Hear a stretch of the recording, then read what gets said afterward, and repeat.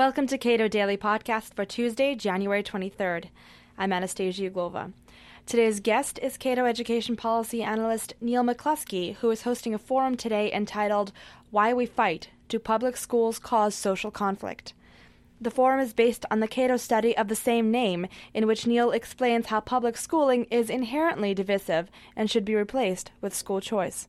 Why have public schools, contrary to original intent, failed to unite diverse students? Well, the original thought was that public schools would unite people by giving kids a common experience, and it would teach them common values. So the idea was that immigrant children and children from different religious backgrounds would come to America, and they wouldn't really understand what it means to be American or what Americanization entails, and that the schools would sort of force it on them, and they'd say, these are the values of Americans, and get rid of your old folk ways and become modern Americans with our ideals and learn to live in society. The problem with that notion was it assumed that people would just throw out their old values, their old morals, their language, their customs, and somehow accept an Americanization that even Americans who'd been in the country for a long time didn't agree on. So the problem was, it failed to acknowledge or to at least work with the fact that people of all backgrounds are inherently different, and we all have different values, things that we want to get out of schools.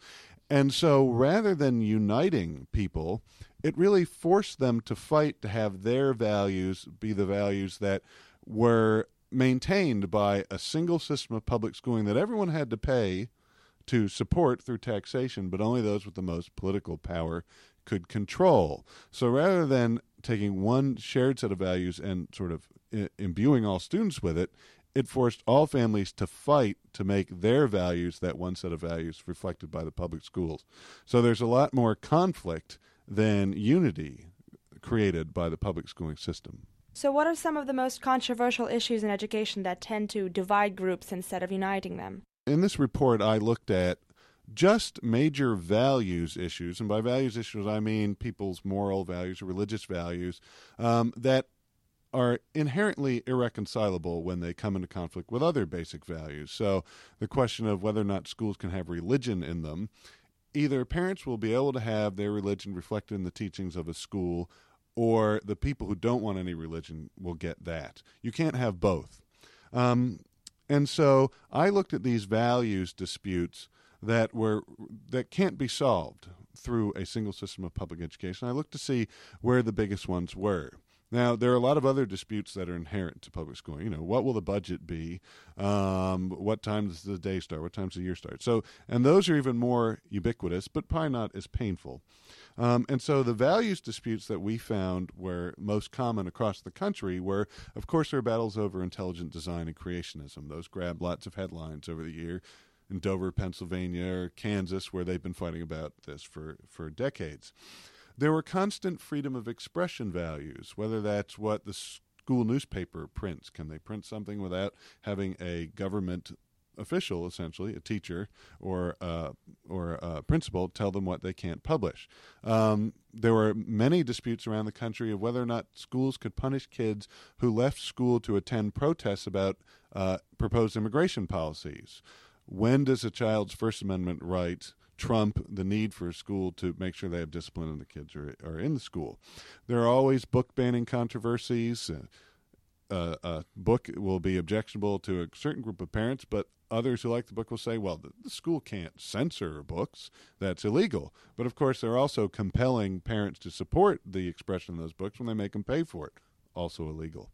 We have battles that are over multiculturalism. How is somebody's religion or the history of their ethnic group portrayed in textbooks? And we know that people disagree with all kinds of facets of history. How do we make sure that people all get a fair hearing? There's also integration for self-determination. How do you get all ethnic groups and racial groups together versus when are they allowed to decide for themselves that they want to remain with people of their same group? There are also always sex ed battles. These have been going on for decades now. Battles over how homosexuality is taught in schools and how homosexuals students themselves are treated versus the rights of students to express disagreement or their understanding that homosexuality is immoral. How do you reconcile those issues? And finally, always battles about religion. How do you teach, for instance, the Bible? The Bible is important historically just to understand literature, but how do you keep, for instance, from proselytizing? All these were disputes that we found in multiple states throughout just the 2005-06 school year. But by providing everyone with a common education, we're actually hoping to help diverse cultures assimilate, Americanize, and kind of find their commonalities. So it would seem that a balkanized, privatized educational system would only exacerbate those problems. Well, I mean, if we look at places around the world, for instance, the Netherlands, they used to have these same sort of battles that we have over different Protestant religious groups versus Catholic religious groups, or more social liberals versus social conservatives, and battles like that. And in the middle of the 19th century, or a little later than that, they said, let's stop fighting over our national curriculum and this pillarization, and let's give people the ability to choose the schools that comport with their values. Well, they saw these sorts of disputes just dissipate over the decades because people were no longer forced to focus on their differences and fight to have their differences be the set of values that held sway over the school and society.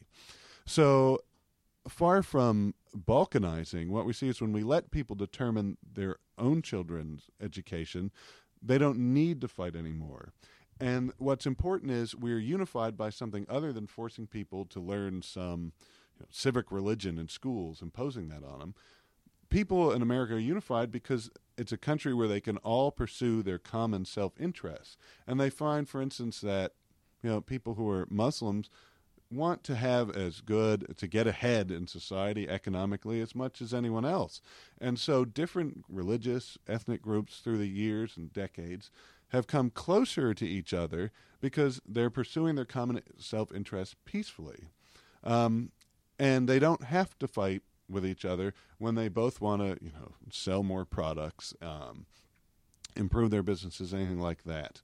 And so you can have schools that teach a particular religion or particular version of history and still unify people through all those things that they voluntarily want to be unified through. When you force them to support one system of education, you force conflict and you force division.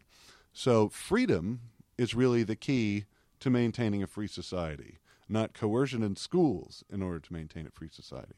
So your solution then, according to the study, is more school choice. Exactly. The key is to let people choose the schools that comply with their values. And the fact of the matter is, most people are in this country because they all have common goals. They like the freedom that's in this country, they want to protect the freedom that's in this country, and they want to be able to freely pursue their own self-interests and their own values.